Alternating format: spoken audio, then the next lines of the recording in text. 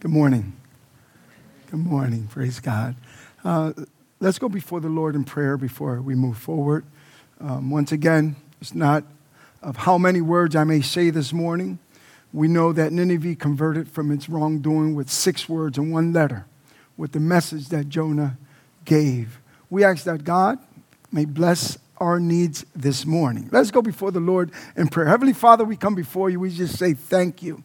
We say thank you because you've woken us up, Father. You've brought us here and you've blessed us in such a way that we can worship you. We know you by name.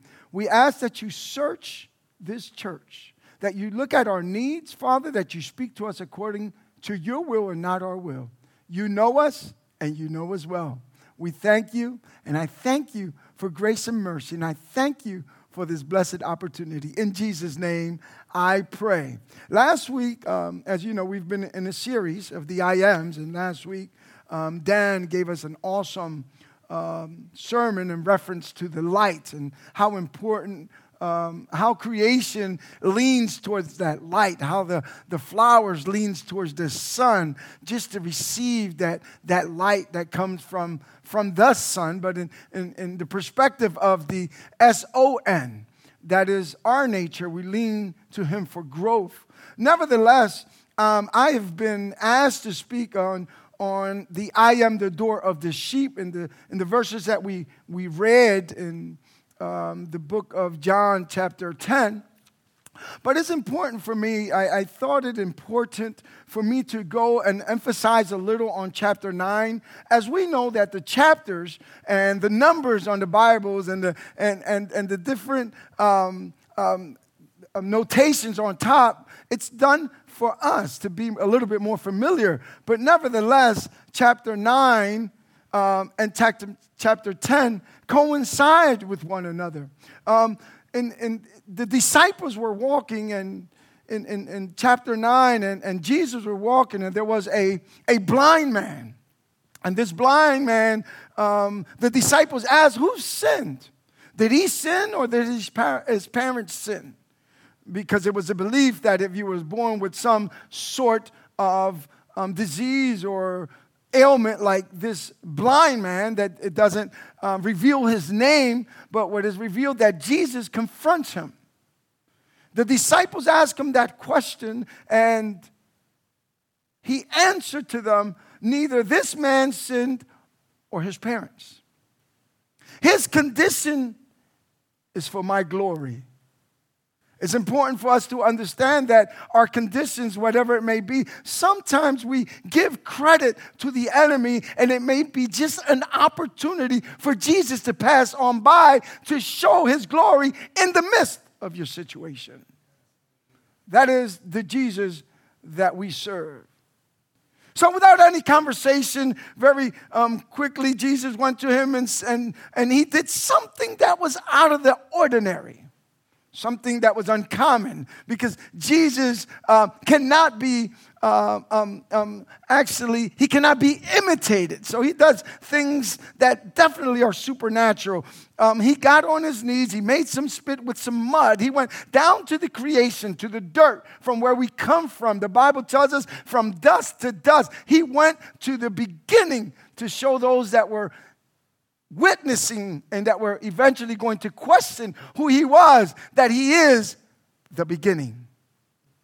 He went to the made mud and he put it on the eyes of this blind man, and he said, now go wash your face in water. In a particular place, if I'm correct, it might be Siloam. If I'm correct, I may be wrong, but that's what comes to mind. There's no conversation, but this man that did not know Jesus was faithful to his word. Now, can you imagine not only being blind and known in a community as a blind man, but now he's being known as a silly blind man? But God, our Lord and Savior, Jesus Christ, sometimes allows things that others may ridicule you, but at the end result, you shall come back worshiping and praising him for what he's done in your life. Don't question what he's asked you to do, do it. And if it's him, if you and I are capable to discern the Spirit and knowing the difference between God and the enemy, or God, the Spirit, and your flesh, when you determine that this is the will of God and you act on it, I will assure you that he will be moved in the midst of your life. So the Pharisees,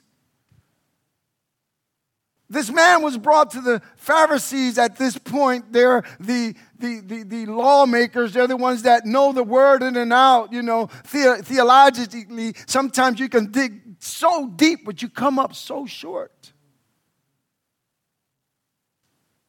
This was another opportunity for them to look down on Jesus, to condemn Jesus. But Jesus, being God himself, used that opportunity to glorify himself. The Pharisees questioned the man, questioned his parents, just questioned everyone, to the point that they even questioned Jesus. But Jesus, being God himself, after this man was thrown out of the temple because he would not just give honor to God, they did not want him to give glory and honor to Jesus, so he was thrown out of the synagogue. They questioned him first.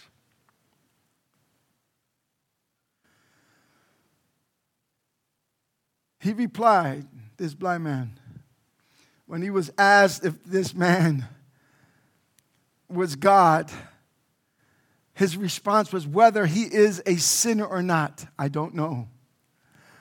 One thing I do know, I was blind, but now I can see. Hallelujah.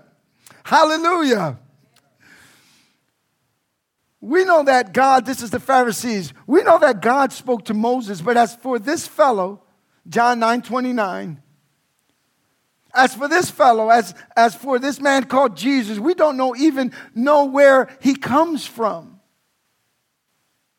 The Pharisees then replied, they replied back to him, you were born in sin at birth. How dare you lecture us?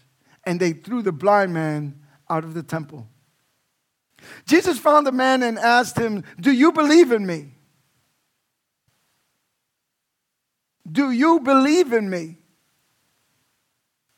And he did. And he fell down and worshiped him. With these visitations in our lives, when Jesus does amazing, miraculous things in our lives, it produces worship. It produces a worship that is not necessarily for you and I just to come to church to worship. We find ourselves in the car like crazy people giving him worship. We're in the shower worshiping him. We're walking down the street. We're worshiping him. We're at our desk. We're worshiping him. We're coming out. We're worshiping him. We're coming in. We worship him because he is worthy of all praise. Hallelujah.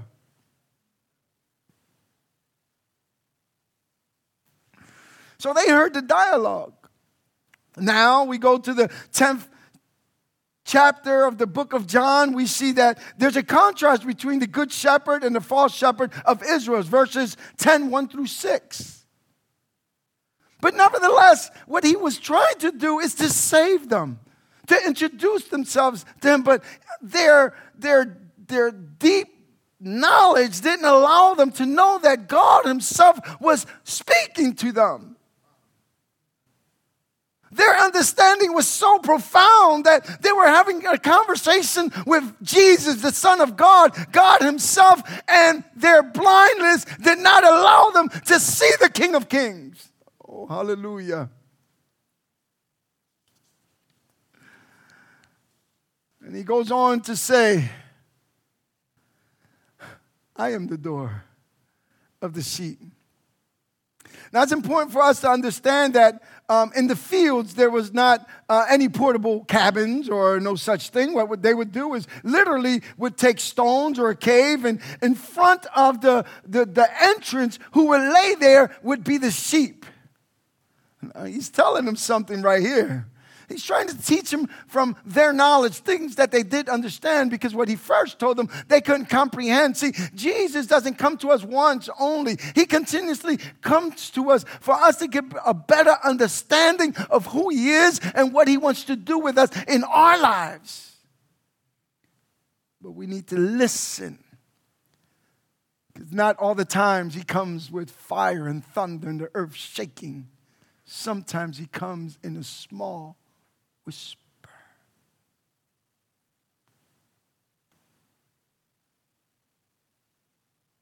And the purpose of him being at the door entrance, the only entrance, was to protect what was his.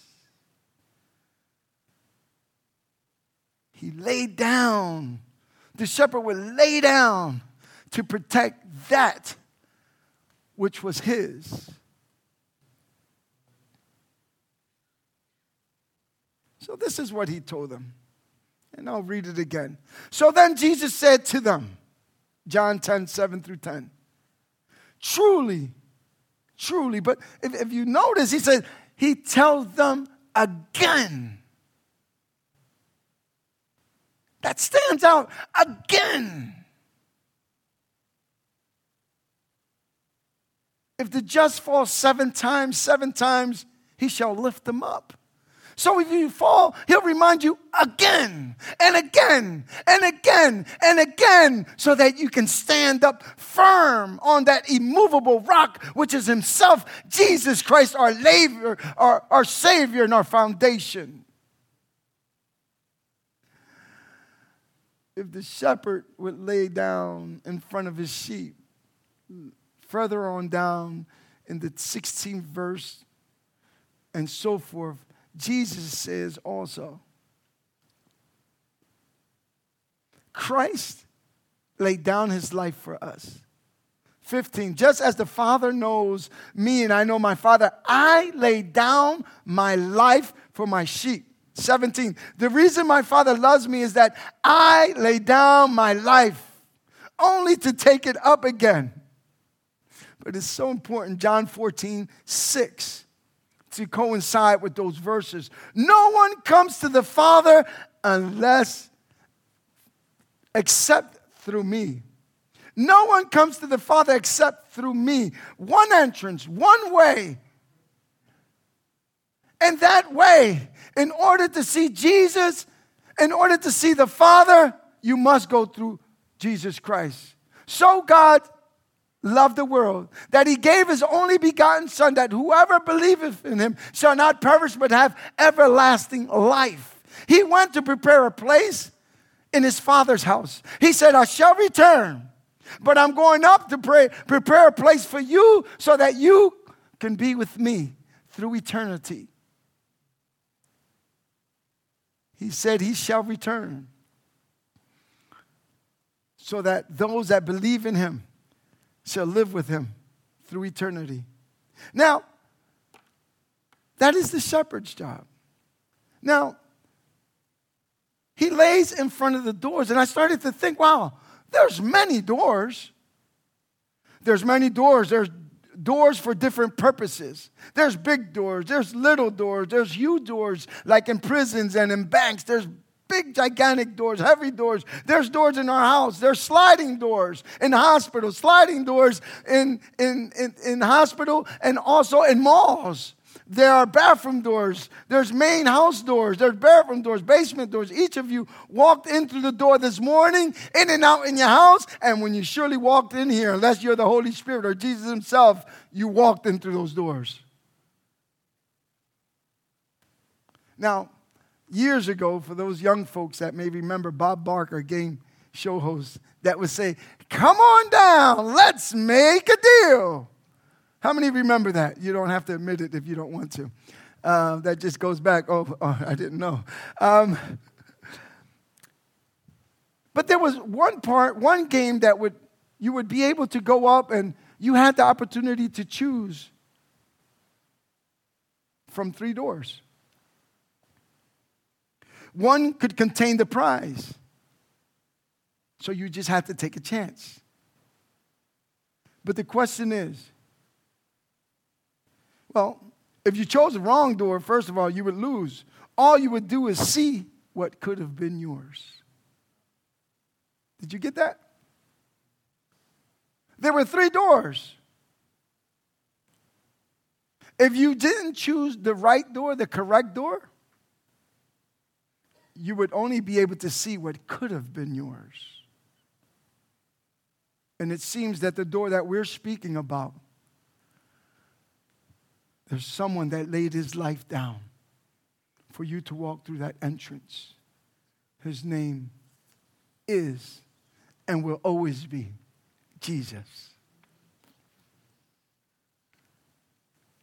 And obviously, there are doors of opportunity.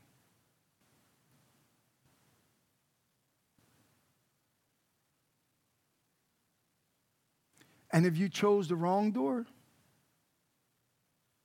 He's just to forgive you. Take what you learn from it and grow. Because we all make mistakes.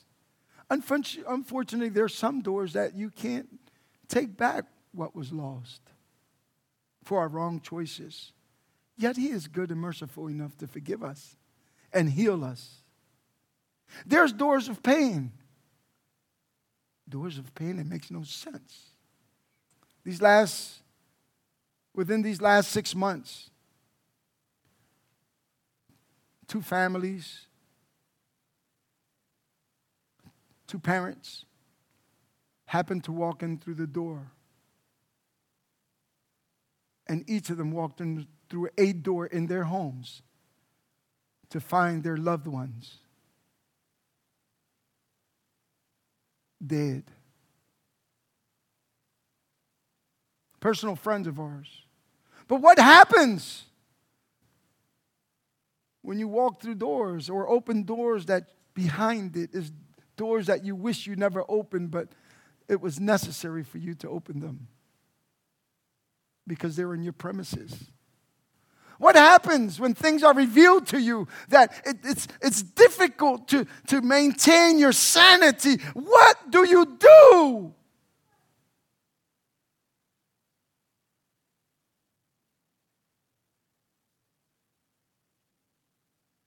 What do you do is go to the door where there is hope. Go to the door where Jesus is. Go to the door where the true opportunity is. Ask, seek, knock. Matthew 7:7, ask and it will be given to you. Seek and you will find. Knock at the door and it will be open to you. Knock. Ask. Seek. Because sometimes there's moments that nothing nor no one can bring healing to your body, to your soul, to your mind. And it feels like your life all around you is crumbling and falling down. But nevertheless, the door. Hallelujah. Nevertheless, the door, the true vine, the great I am, the light is present to bring light into your dark moment. As difficult as it may be.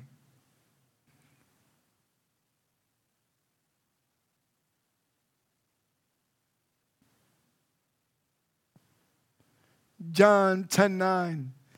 Jesus said, I am the door. If anyone enters through me, he will be saved and will go in and out and find pastures. Psalms 23. He would go in and out and find pastures. When everything seems meek, when everything feels like it's only dirt and nothing to be able to give you spiritual nutrition, He says, I will take you to green pastures. I will be with you to the end of time. I am your sustainer. I am your provider. I am who I am. Hallelujah. Oh, we praise you this morning. Hallelujah. John 10:10, he concludes with, I've come to give you life and give it to you abundantly. we carry the great I am to present it to others.